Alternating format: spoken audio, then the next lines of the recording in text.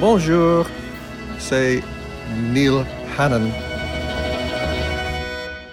Bienvenue dans le podcast The Divine Comedy et la France.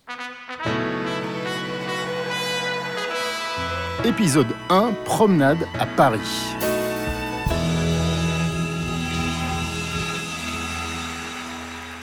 Du 19 au 23 septembre, Neil Hannon va jouer chaque soir 2 albums en intégralité de The Divine Comedy, soit presque toute la discographie à l'occasion des 30 ans du groupe dont il est le seul membre depuis le début des années 90. Ces concerts exceptionnels n'auront lieu qu'à Londres, au Barbican Center, et à Paris, à la Philharmonie. Une raison à cela, l'attachement permanent de Neil Hannon avec la France, qui le lui rend bien depuis toujours.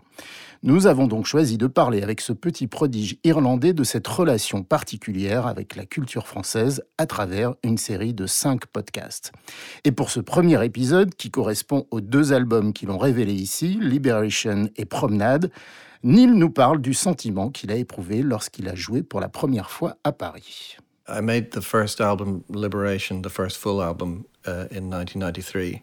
And I don't know why we sort of ended up doing a few gigs in France, supporting other people, but we did. You know, it must have been just somebody, Keith Cullen from Setanta, our record company, knew, you know, and but we ended up there, and somebody at Les Inrockable must have liked that album because they booked us for this little festival there, thing in La Cigale. And that was kind of where I thought, well, maybe this might work, you know. I remember the sort of feeling in that show. We only did about 6 songs, but the warmth coming back, and then we finished with a cover of Jackie, the Jacques Brel song, obviously in English because I still to this day do not speak French, and I apologize forever. I must have done it with a bit of, you know, joie de vivre, because the sort of level of acclamation after we finished was incredible. And yes, I remember being surprised and delighted, but I thought, yes, of course you love me. You know, now let's go drink red wine in Montparnasse, you know.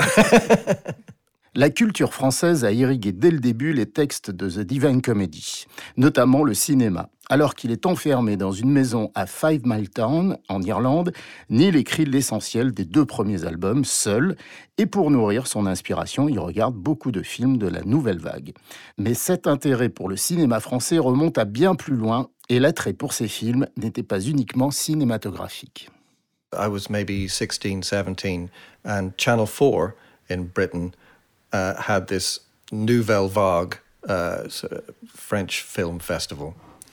And they were all on at about sort of 11 o'clock at night, long after my parents would have gone to bed. And I was the only one left in the house. My 2 elder brothers had gone off to university. So my parents wouldn't see much of me. I'd just sort of wake up really late and, you know, watch the cricket, read long books, and write music, and then watch interesting films very late at night, hoping that there might be some boobies, you know. And, you know, thank you, France, because you provided quite a lot of boobies. The films I remember specifically were Un bout de souffle, Breathless, the Jean-Luc Godard film with Belmondo and Gene Seberg, and Jules et Jim, which was Truffaut, wasn't it? Yeah. And there were other ones which I vaguely remember, like Claire's Knee. I don't know how that translates. And I mean, you can tell what I watched because they all went into songs, you know. On retrouve tout de suite l'un des titres phares du premier album de The Divine Comedy, Your Daddy's Car, enregistré pour l'inauguration de la Philharmonie de Paris le 11 février 2015. We took your daddy's car and drove it to the sea.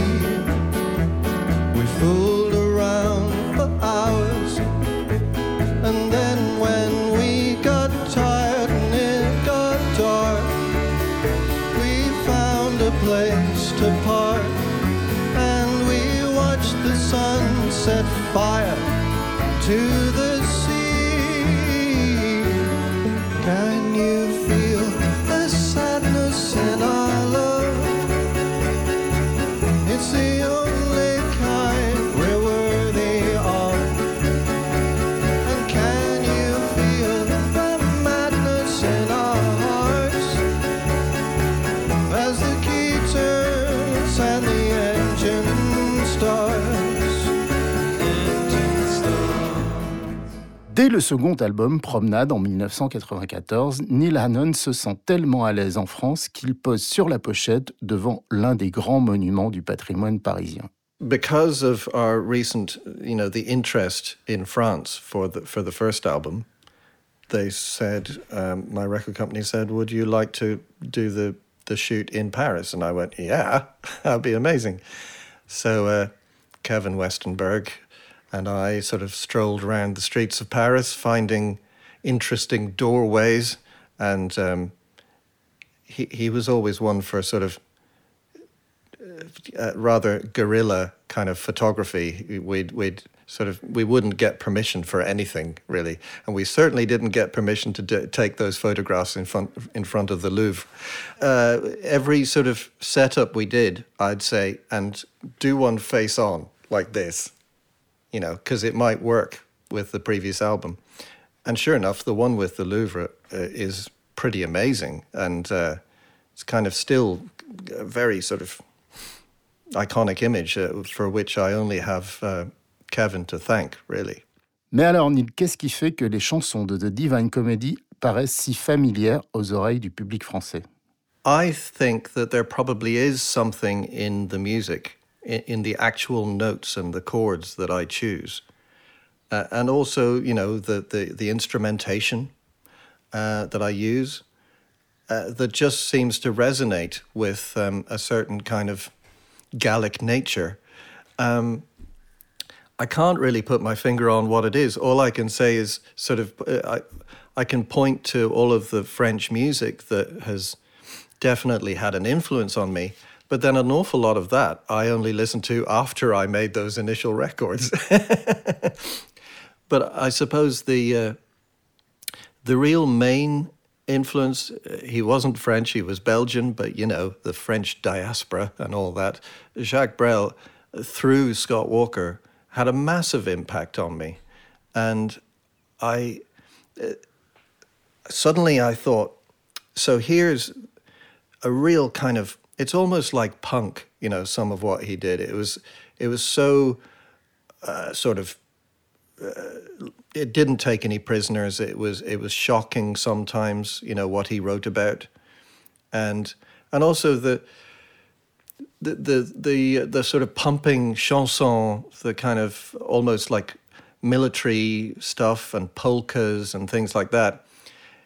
You would just associate these styles with, like, your granny or people ballroom dancing. But when you set it against what he was singing about, suddenly they take on this sort of incredible immediacy and sort of excitement.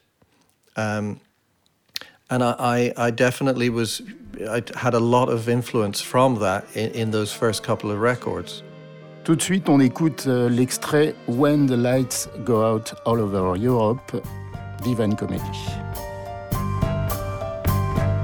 Let's go see a movie show.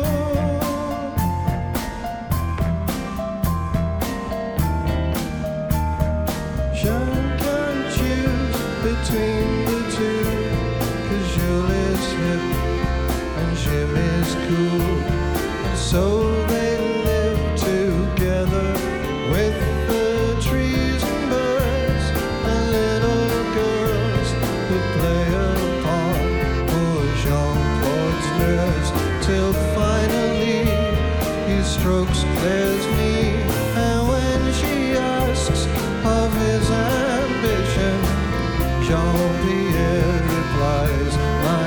salvation is to become eternal and to die.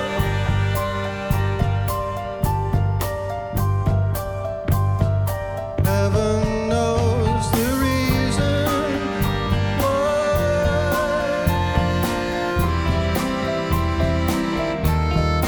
When the lights go out all over Europe, I forget about old Hollywood, 'cause Doris Day could never make me cheer up. Wipe away those French girls, always good.